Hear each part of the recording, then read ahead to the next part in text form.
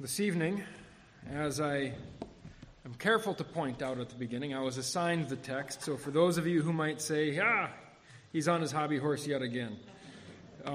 In my defense, I was appointed the text.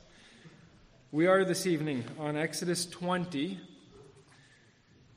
Don's schedule has directed us to the fourth and the fifth commandments tonight, which are the Sabbath and honoring your parents respectively.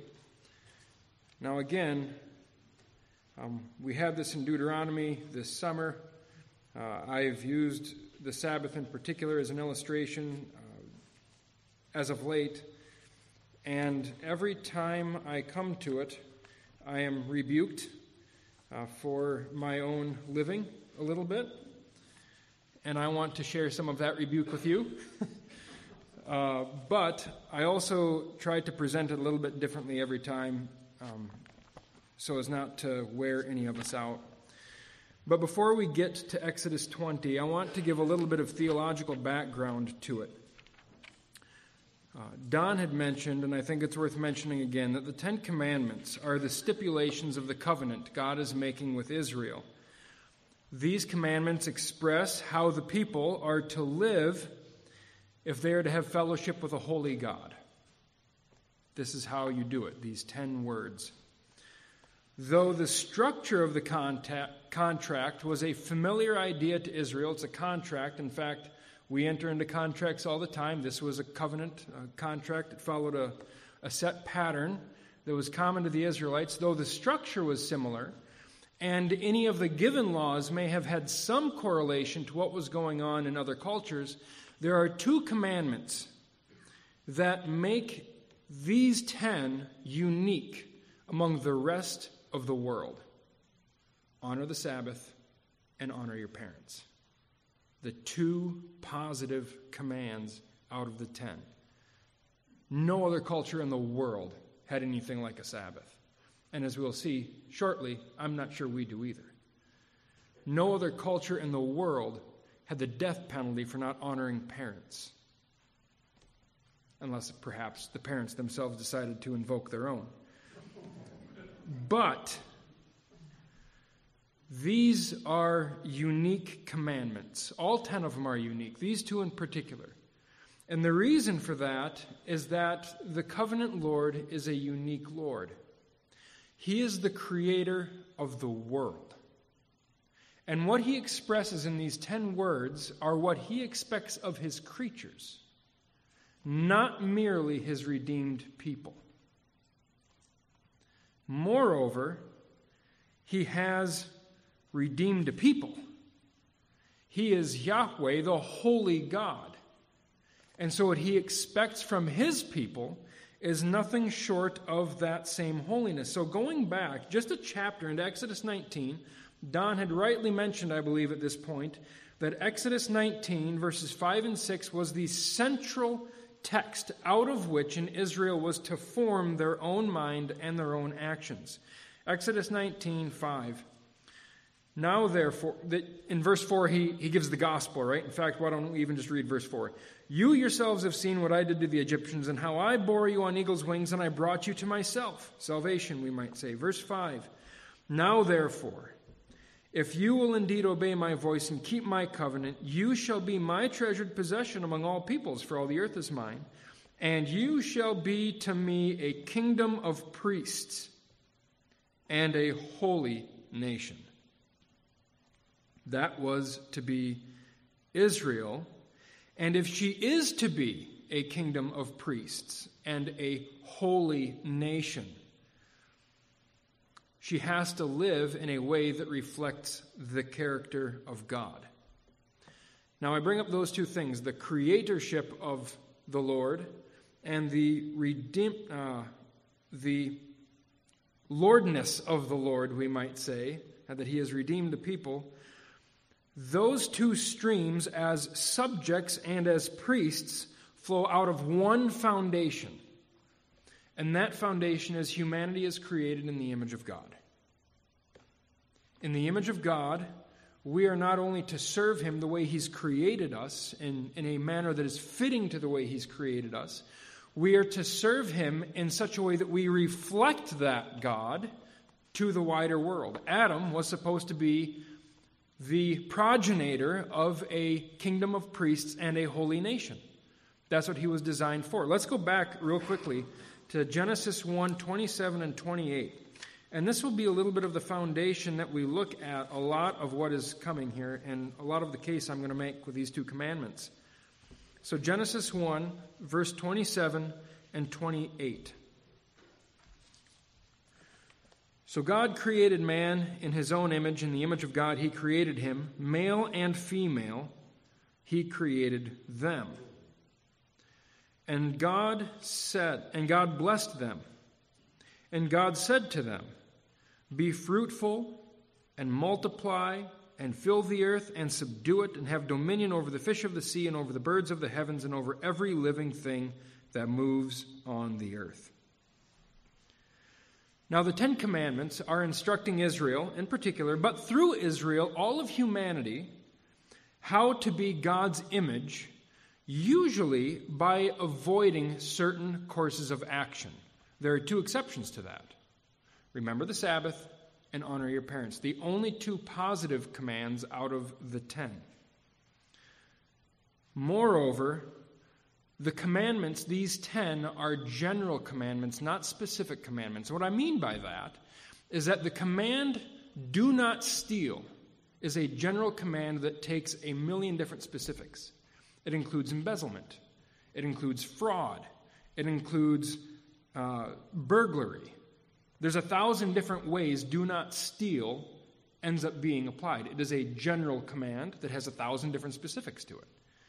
In the same way, no other gods, have no other gods before me, has a particular reference for the Israelites, which is don't pray to Dagon, for example, but it's also applied in 1,000 other ways, such as not serving money and prioritizing wealth.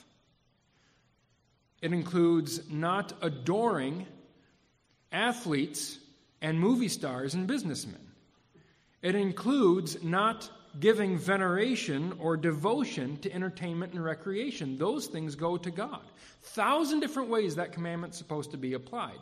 These commandments are general with thousands of applications in most cases. So you'll see how that plays out in these two commandments a little bit later on.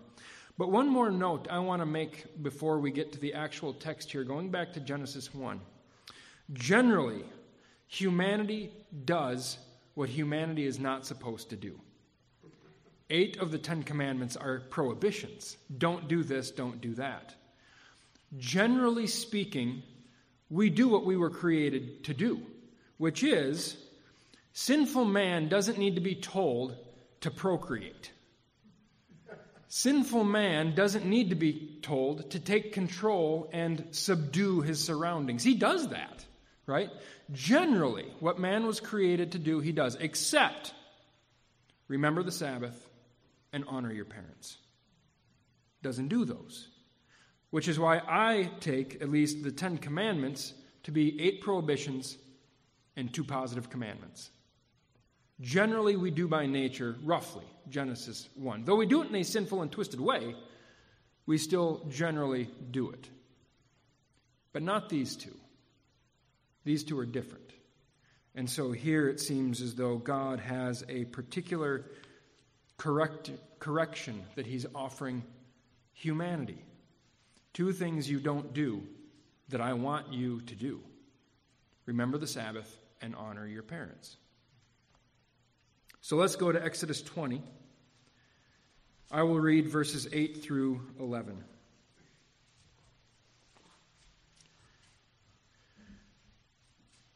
Remember the Sabbath day to keep it holy. Could also be translated to sanctify it. That's same thing. 6 days you shall labor and do all your work, but the 7th day is a Sabbath to the Lord your God. On it you shall not do any work, you or your son or your daughter, or your male servant or your female servant, or your livestock, or the sojourner who is within your gates. For in 6 days the Lord made the heaven and the earth, the sea, and all that is in them, and rested on the 7th day. Therefore the Lord blessed the Sabbath day and made it holy. Now, partly for variety and partly because I did not know I was going to do this until about Thursday, I'm going to organize this differently than I organize most sermons and most lectures, frankly. I'm going to break it into 3 sections. Notes on the text, just making some textual observations. Theology of the text and application of the text. So first, notes on the text. Verse 8. The main commandment in this passage is to remember. Remember the Sabbath day. That is an essentially positive command, right? Remember the Sabbath. Do something. What is to be remembered? The Sabbath or the seventh day. They're very closely related words in Hebrew, just one letter off. They sound very much the same.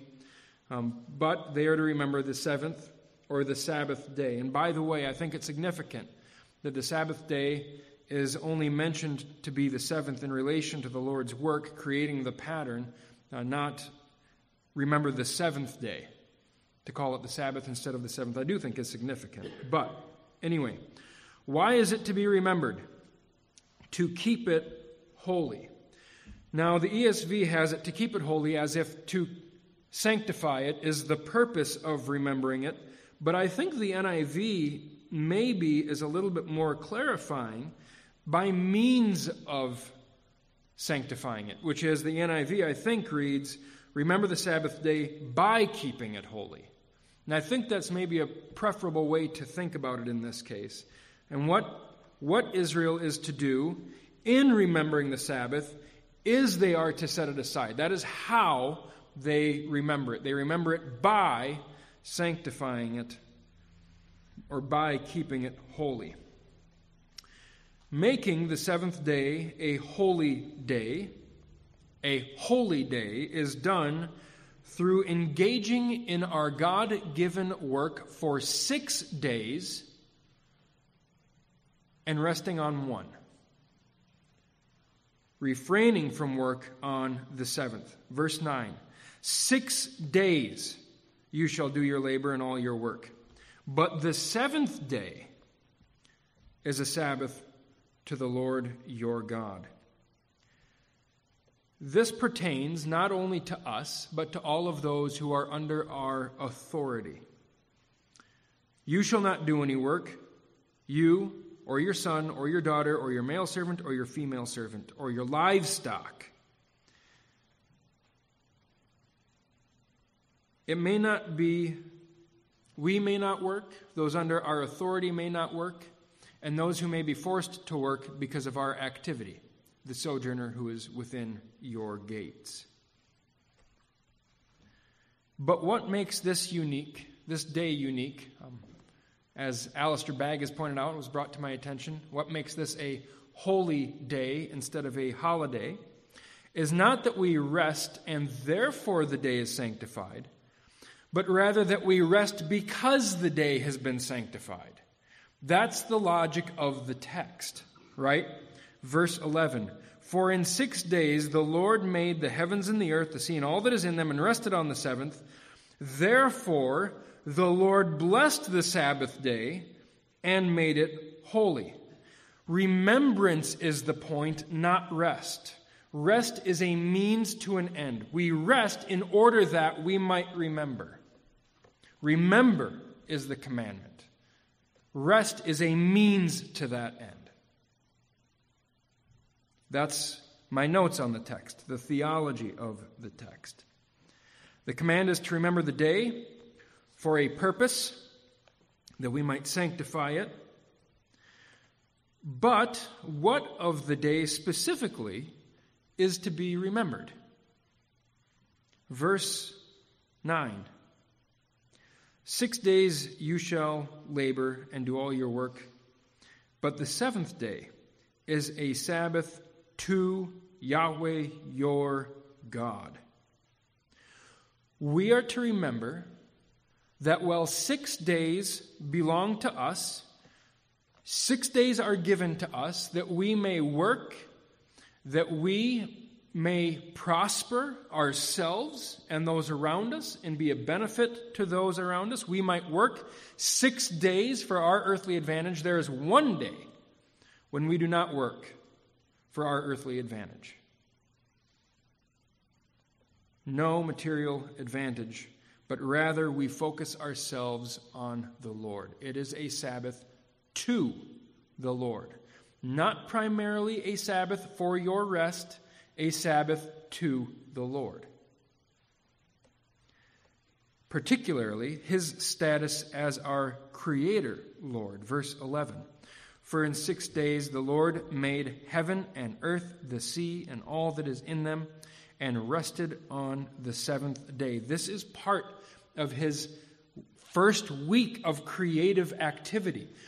The Lord doesn't even attach this at all to the Exodus. This is not some random command that the Lord gave Israel because he redeemed them. The Sabbath existed before redemption. The commandment existed before redemption. The Sabbath exists because God created and he rests, not because he redeemed and therefore we can finally take a break. It's creative. That's the Sabbath. It is a creation ordinance, not something merely added on to this covenant and something that will be expunged from the new and updated covenant. It's part of creation. It's interwoven in the fabric of our pattern of work and God's pattern of work, and therefore the way he made us. So the Sabbath existed because God created, not first because he redeemed. The Sabbath still exists because God created, not primarily because he redeemed. Now in Deuteronomy, redemption adds another reason why we are to keep the Sabbath. Our salvation in Christ adds another reason why we are to keep a Sabbath. It doesn't remove our obligation to do it. It gives us more reason for it rather than less. So, that is why the severity for breaking the Sabbath was extreme, but entirely fitting. Exodus 31, verses 12 to 15.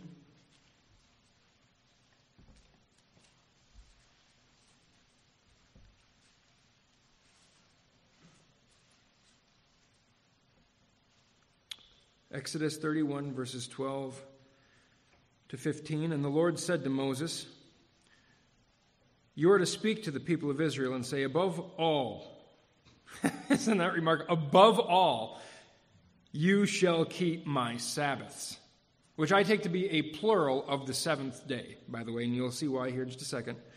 For this is a sign between me and you throughout your generations, that you may know that I, the Lord, sanctify you.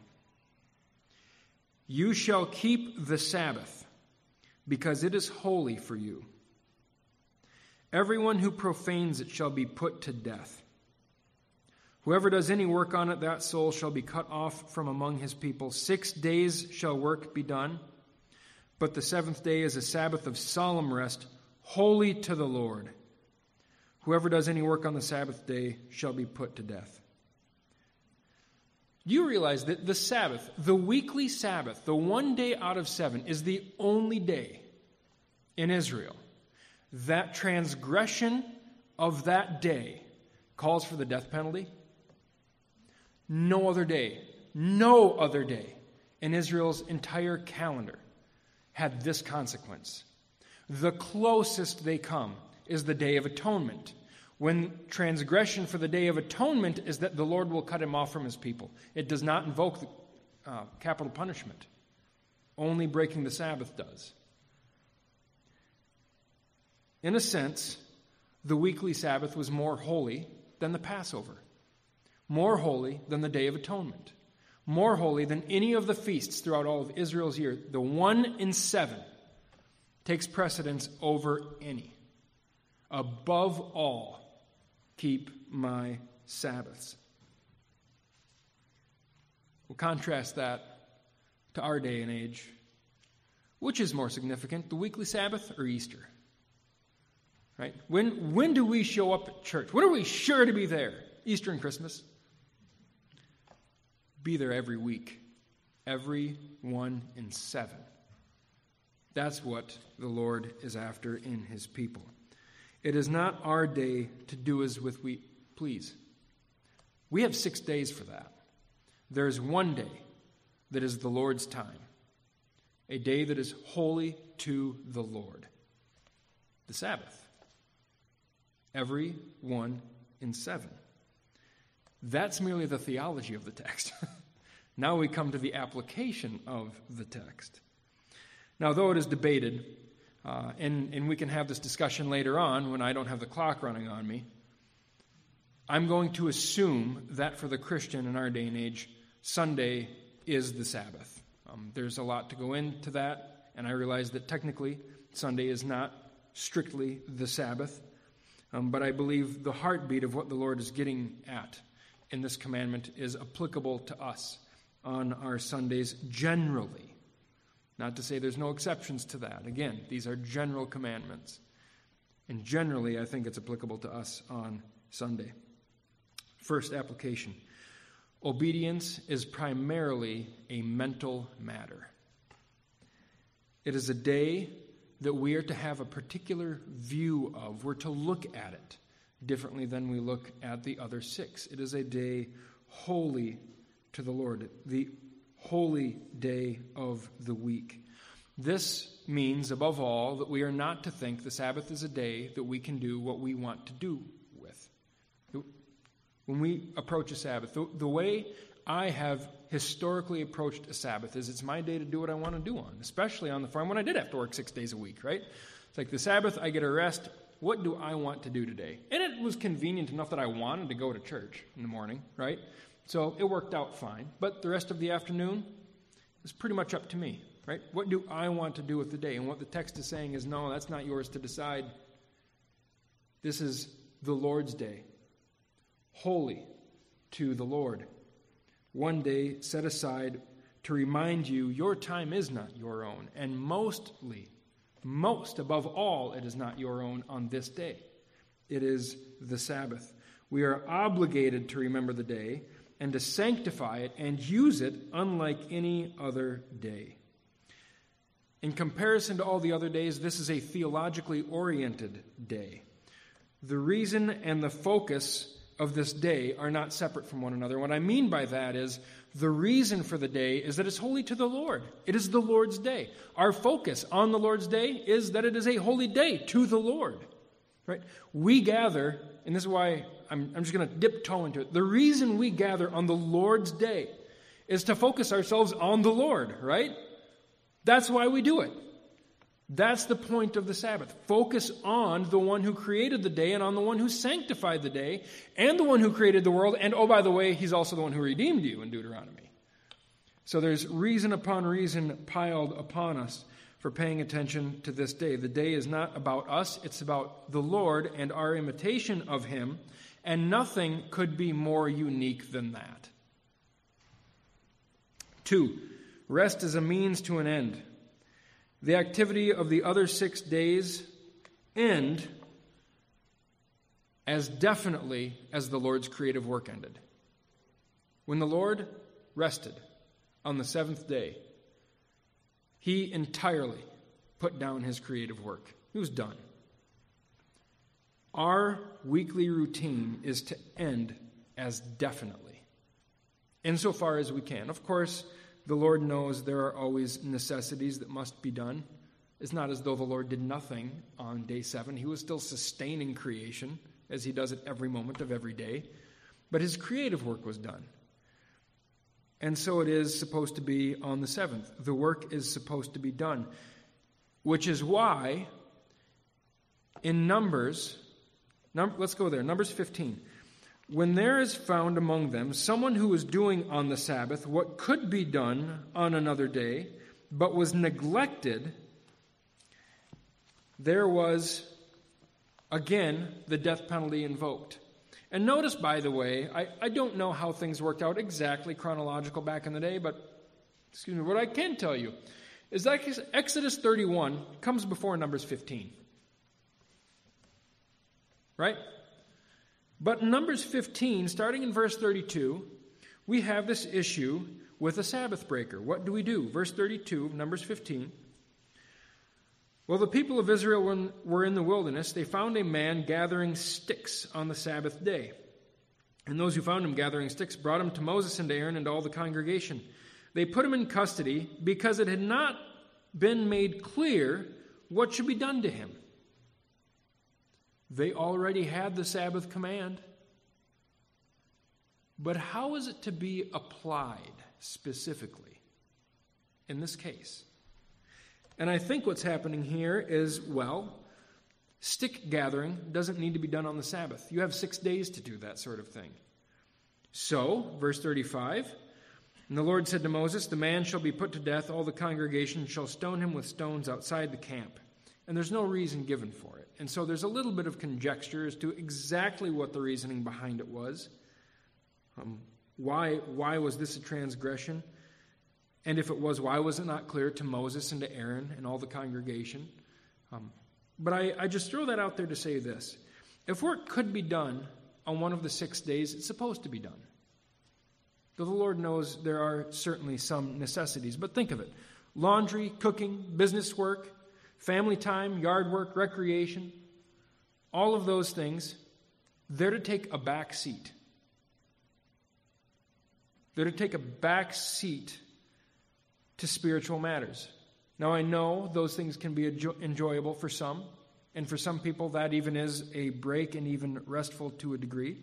And I don't think doing any of those things, or shopping, for example, is necessarily a sin on the Sabbath. But insofar as they distract from or detract from imitating God in his first week of creation, are they really what the commandment is trying to tell us not to do?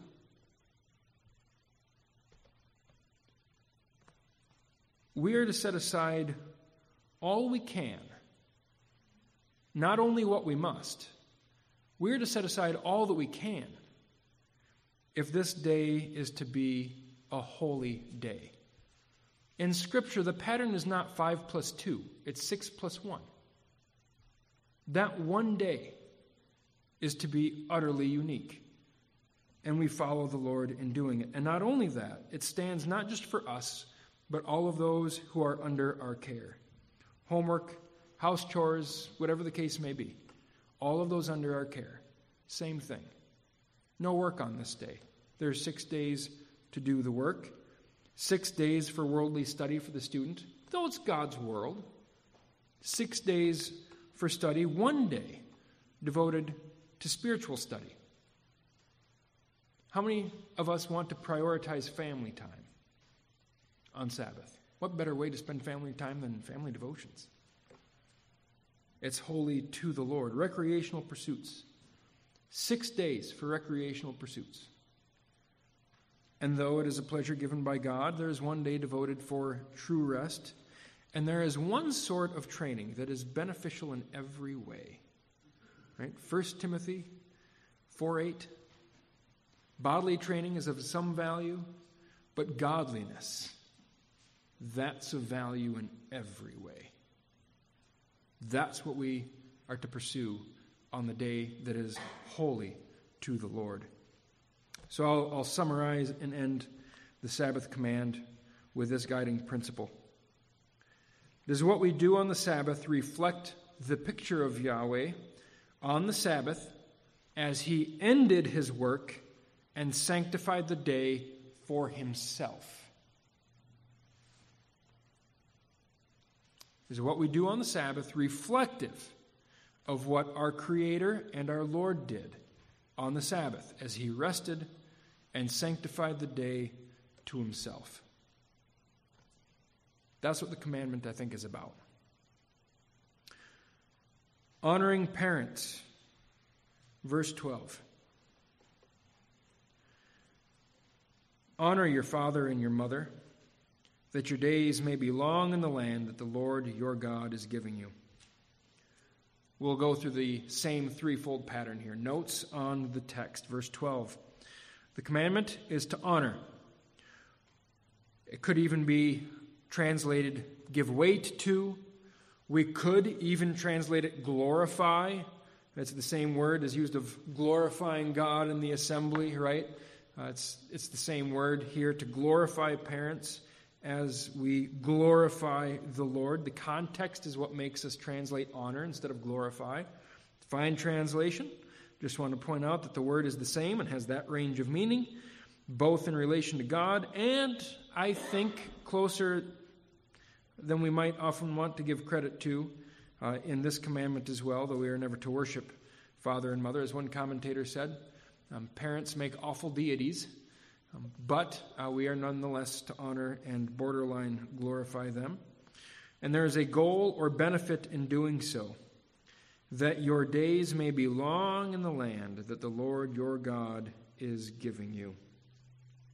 This is a promise for the nation of Israel, not necessarily for every individual in it, though the wisdom from obeying the commandment generally will lead to a longer life for the individual who abides by it as well. Now, the land here is referred to as a gift. Your days may be long in the land that the Lord your God is giving you. The land itself is referred to as a gift, and no doubt the lengthening of days is also a gift. It's not something that the Israelites merit. It's something that the Lord gives them as they meet the conditions of his covenant and remain faithful to him in honoring their parents. And we'll see why those two things are connected in a little bit. That's all I have for notes on the text, theology of the text. Those conditions of honoring parents must be met because the Lord is as personally involved in extending our days as our mother and our father are. Remember, in the Old Covenant, that the mother and father were obligated to bring a disobedient and disrespectful child to the elders of the city. And the elders of the city were to determine what was to be done with that disrespectful child. If they were incorrigible and would not receive correction, they were to be executed.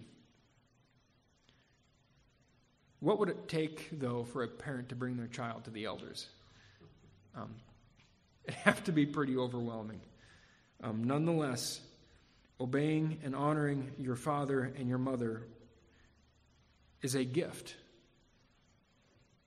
The ability, not just the ability to do that, but the results of having done it. And the Lord is the person who extends not just the gift of the land, but the gift of the days on the land. The condition to be met is honoring father and mother.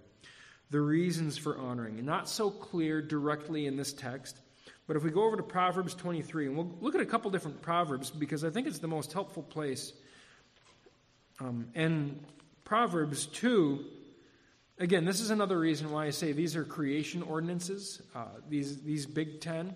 Proverbs remain true whether you're a Christian or not. It's still good wisdom because it's the way God has created the world. And so it's looking at something even like the Ten Commandments here, and it's drawing, Solomon I think is drawing the wisdom that he finds out of Torah as he writes these sort of things. So Proverbs 23, verse 22 and following. So reason for honoring parents, number one, both parents gave life. Proverbs 23, starting in 22. Listen to your father who gave you life, and do not despise your mother when she is old. Buy truth and do not sell it. Buy wisdom, instruction, and understanding. The father of the righteous will greatly rejoice, and he who fathers a wise son will be glad in him. Let your father and mother be glad. Let her who bore you rejoice. Why honor your parents? Well, simply because you have life because of them. Just like you have life because the Lord gave it to you. Not only that, but as those through whom we came into existence, they sort of stand in the place of God. They do not replace God, but they stand as God's agents and as earthly manifestations of God's kindness to us in giving us life. And now, though Israel was a patriarchal society, as in a sense the church still is, mothers enjoyed a privileged status not simply because they gave birth, but also because of the wisdom of their comparative life experiences. Proverbs 1, verses 8 and 9. Mothers receive their due right alongside fathers, as is appropriate. Remember, he created them male and female. Proverbs 1, verses 8 and 9. Hear, my son, your father's instruction, and forsake not your mother's teaching. We could also look at Proverbs 15:20. We won't, but all this to say, there is a wisdom that parents can offer their children, generally, that will lead to long life. And so one is to give weight to parents, and by extension to gray hairs, we might say. Elders, those who have gone before us, who have provided the life that we enjoy, and who we hope by their own gift from the Lord can guide us in wisdom. Application of the text. Exodus 20 says nothing of the type of parents who we are to honor. It's unqualified, both for those who honor and for those who are honored. Nor does the text need to. Because again, those who have gone before us, though we may not take their advice, it's worth listening to them. Wisdom is found even among those who are foolish sometimes, right? We all know the expression. I use it way too often. Even a blind squirrel can find a nut. And so it is with the foolish. Their life experiences have certainly taught them something, and there's often grains of truth in the sorts of things they're trying to teach others. We might have to sift to find it, and we might ultimately reject their advice, whatever it might be. But nonetheless, we still show deference and honor to them by listening to that.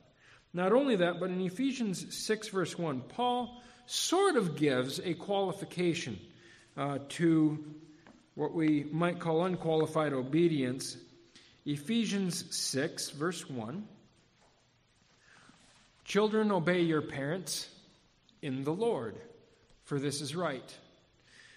Now that phrase does not necessarily mean the parents are in the Lord.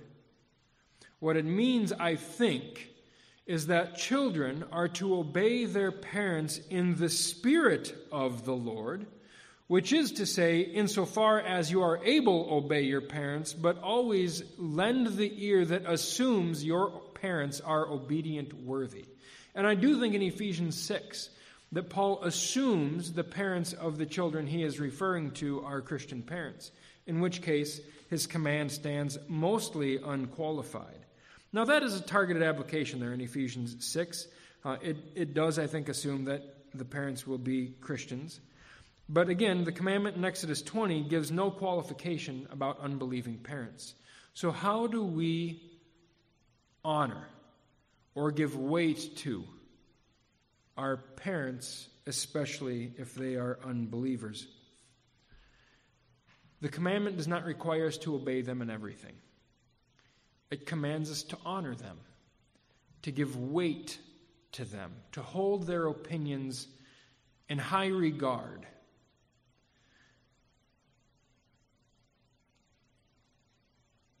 No one ages out of that obligation. And no one dies out of it either. One way we honor our parents is by not manipulating them in their old age when they're able to be manipulated a little bit. Just like we honor children by not twisting their minds in order for our selfish advantage either. It means respecting their wishes after they have passed and abiding by what they had hoped they had for their last will and testament and such. Now, all of this too is part of what it means to imitate God. For God not only honors himself, but he demands that we honor because he has placed a certain degree of honor on parents as well. By telling us that we ought to honor parents, he has himself placed honor on the parents. Do what I have done. I have honored them by making them parents. You honor them because I've made them parents. That is a creation ordinance, right? That's not something simply because they've been redeemed. However, the redeemed have additional reason for it. We'll end this evening on Leviticus 19.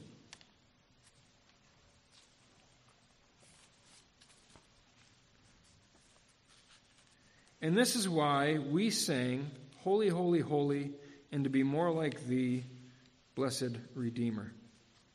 Exodus 19, verses 1 to 3. And the Lord spoke to Moses, saying, Speak to all the congregation of the people of Israel, and say to them, You shall be holy, for I, the Lord your God, am holy. Every one of you shall revere. The actual word there is fear, as in the fear of the Lord is the beginning of wisdom.